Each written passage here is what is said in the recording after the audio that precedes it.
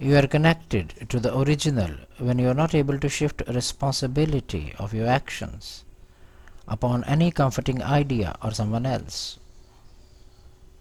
You are ready to bear pain and pleasure of the outcome.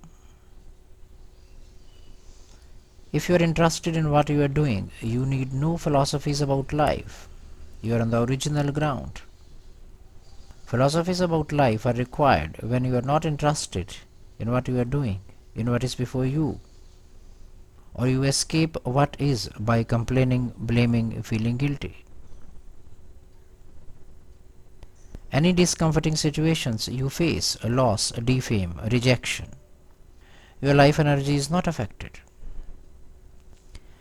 If your life energy is in danger, you will act first to save your life energy and then will talk about anything. Noticing this fact puts you on the original ground. Liberation is a release of energy tied within the pattern of compulsion and relief. Compulsion is a superficial interest or compulsive interest in anything, in any activity, in any work.